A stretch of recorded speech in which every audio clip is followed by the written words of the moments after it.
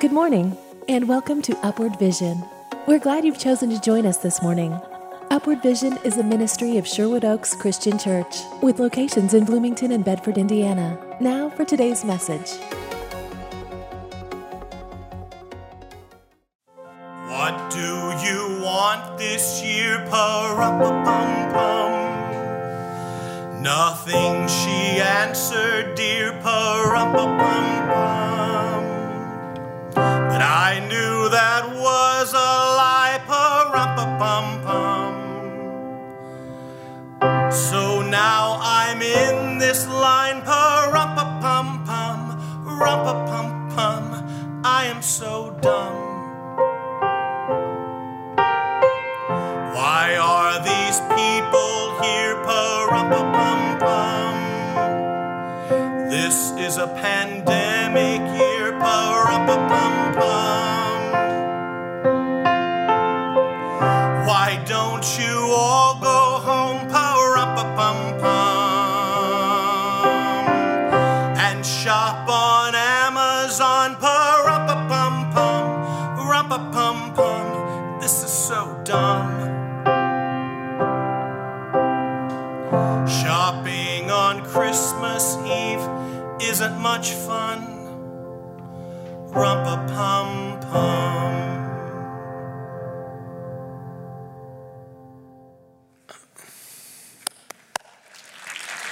The kids were great, right? And that includes Tim, for being honest. He's a big kid. Loved him though. Last week we started a new series, and it's called Christmas Carols.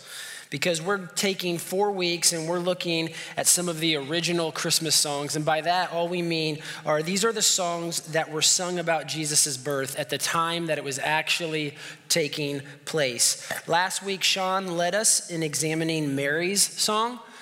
And this week, we're going to look at a man named Zechariah and the song that he sings in preparation for Jesus and his birth.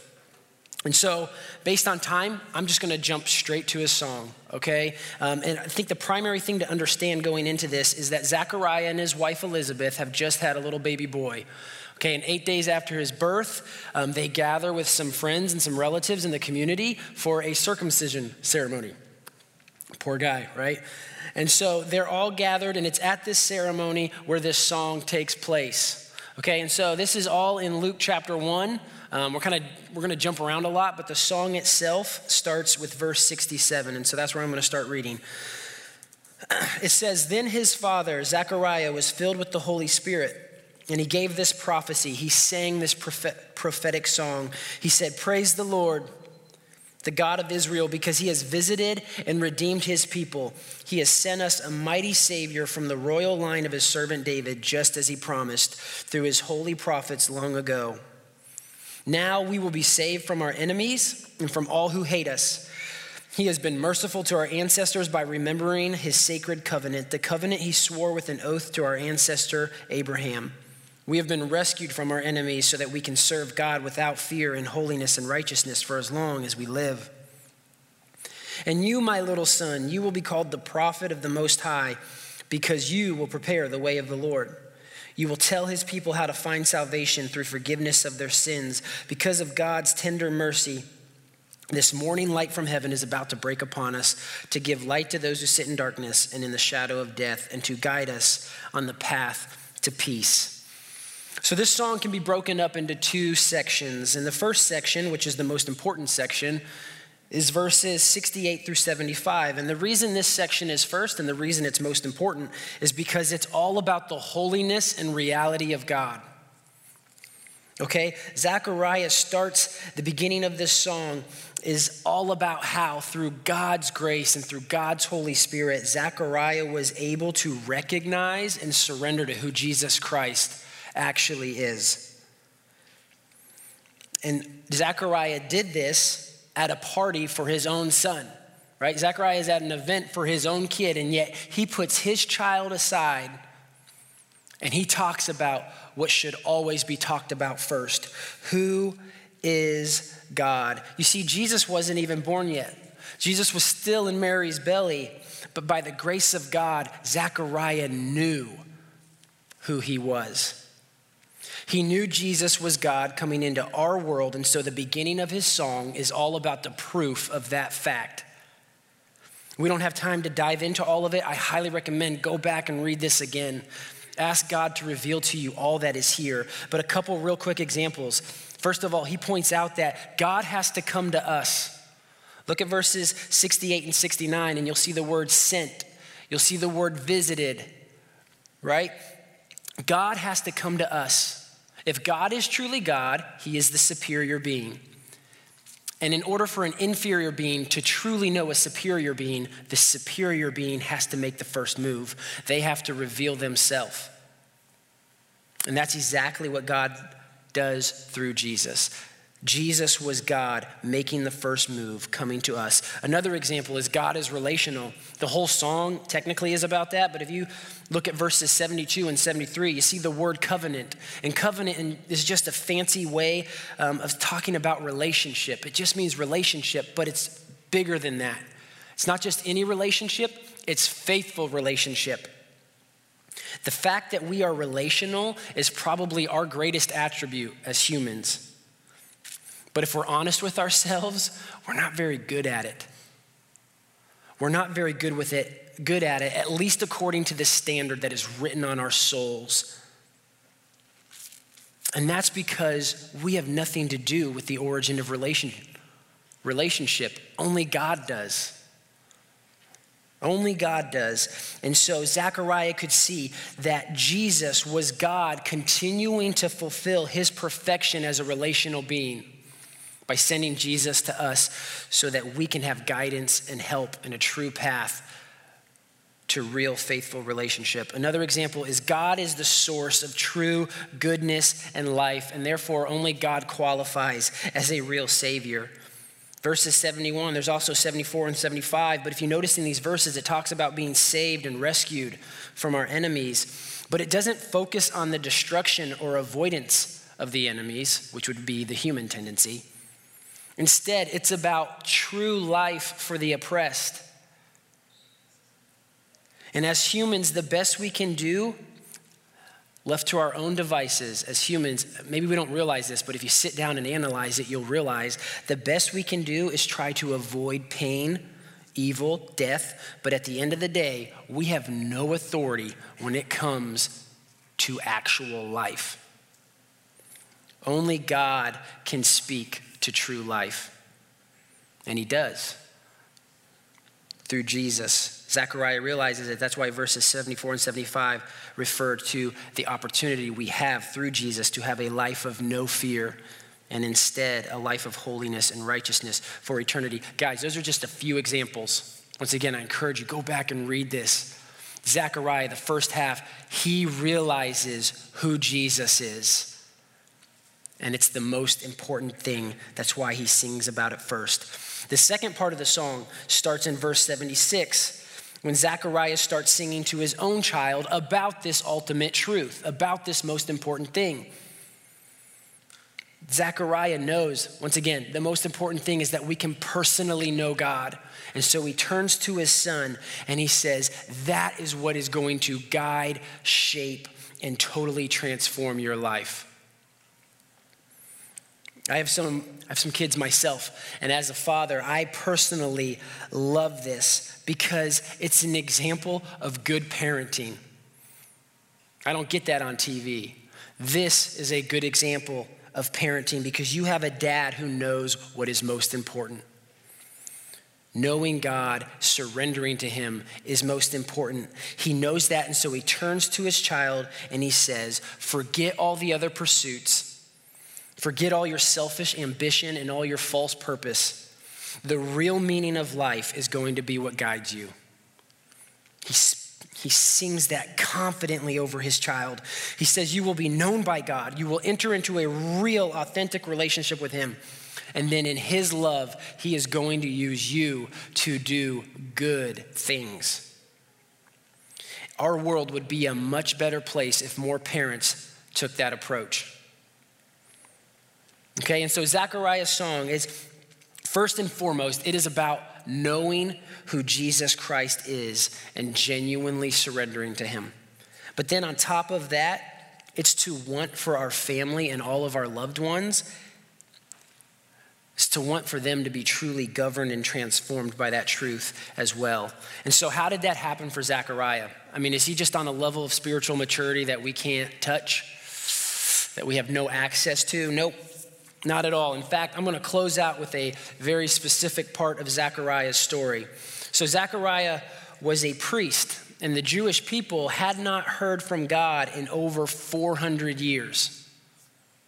Okay, so God's people, including Zechariah, in a way, they have been dealing with a really long period of silence within their relationship with God.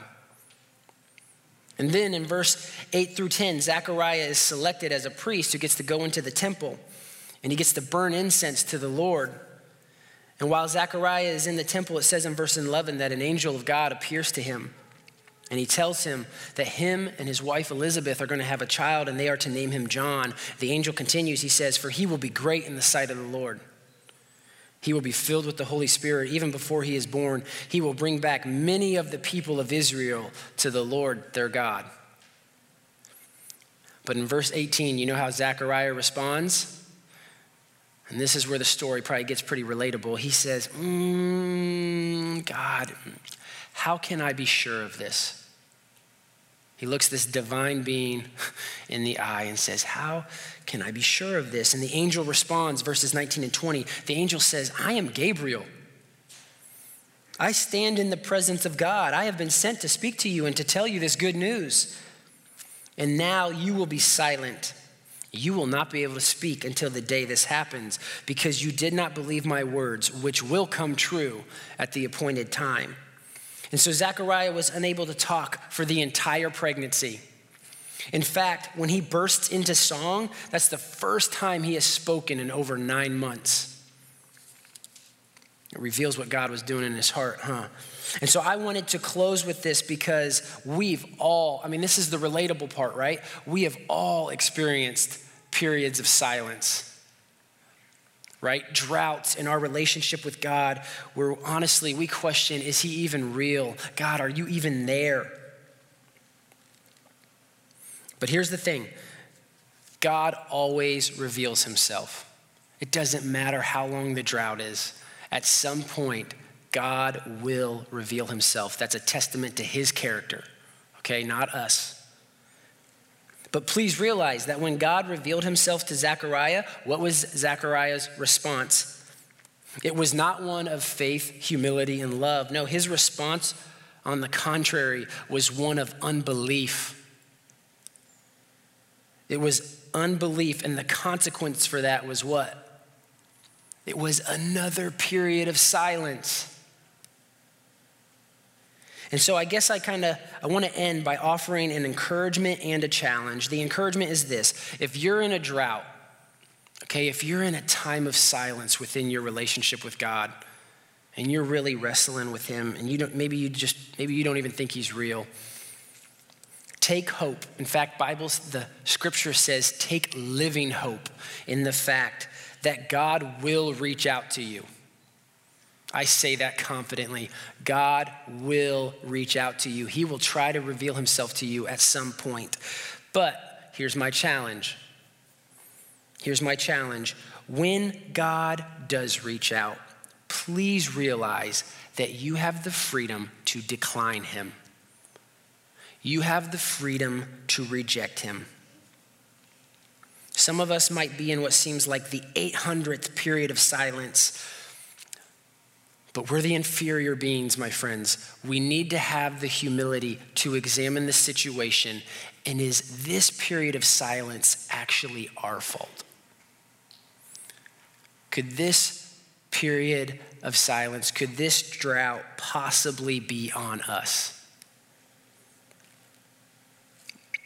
Because what happens a lot of times is God does reveal himself to us. He does, but because of our unbelief, we try to suppress, we try to forget the experience, or we try to immerse ourselves in endless distraction, which culture is just waiting to feed us. But thankfully, God is the one who is love, not us. God is loving, God is good. He loves you and he wants you, and God will never stop reaching out. And so the next time he reaches out, I challenge you to consider, the next time he reveals himself to you, are you going to respond in true faith? I hope so. I know God's at work in every single one of your hearts. I hope you respond. So we're going to enter our time of communion. And communion is where those of us who have responded to God, and through the grace of Jesus, we have started our relationship with God. It's where we come together and we join Zechariah in his song. Our souls should be wanting to burst forth in song with him because we are celebrating the most important fact. And what was that? We know who Jesus Christ is. And so use this time to worship him and to thank him, but also ask during this time of communion, if you have a genuine relationship with Christ, ask him to help you with the second part of the song. Ask him to help you become a person, just like Zechariah wanted for his son, want it for yourself, want to become a person that God can use in our communities and in our families to pave the way and help others genuinely encounter God. And if you're someone in here and you don't believe in Jesus, you've convinced yourself that Jesus is not God, I know at some point, and I'm hoping right now, he is trying to change your mind and he is trying to reveal to you who he actually is. He just needs you to respond. I ask, I hope, and I pray that you genuinely will. Don't suppress, ignore, or seek distraction. And just like Zechariah sings in the passage in verse 77, find salvation here this morning through repenting of your sins and experiencing true forgiveness from Jesus Christ. If that's you and you're ready to start a relationship with God, please use this time, pray to him, surrender to him, and repent of all the ways you know you've rejected him and you've shut him out and you've quenched his voice. Repent of those things during this time, and then please come. I'll be up front. Come talk to me after the song or after the service. And so let's take communion together, and may the Spirit remind us who God truly is. Let's pray. God, thank you for this morning. Thank you for this group of people.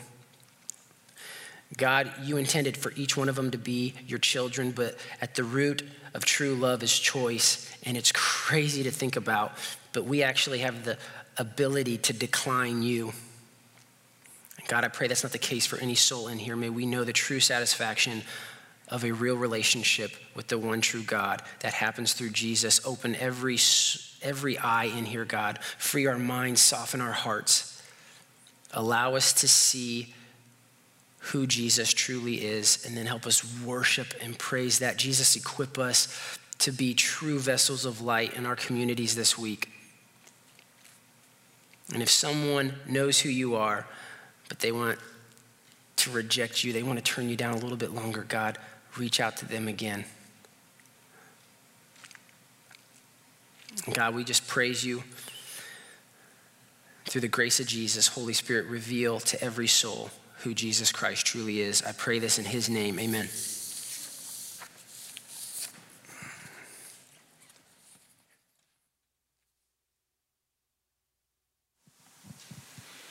We are so thankful that you joined us this morning on this special morning. I do want to take a minute. If you are here and you are part of the musical, could you stand up so we could give you a proper round of applause? I know there's a few of you here. Grayson, calling you out.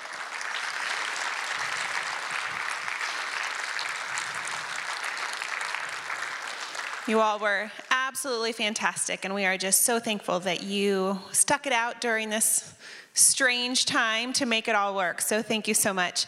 And I need to take another moment to say a special thanks to the media team.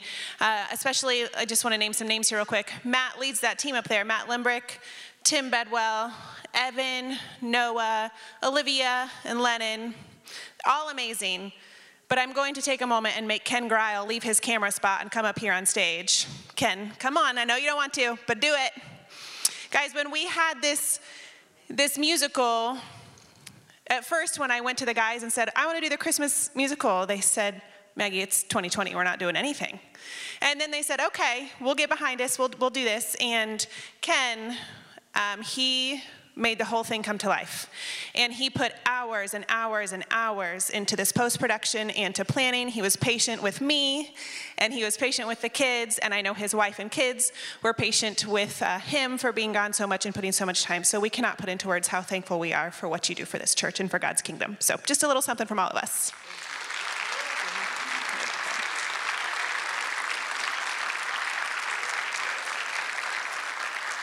So thanks again for being here, and I will pray, and we will go about our week.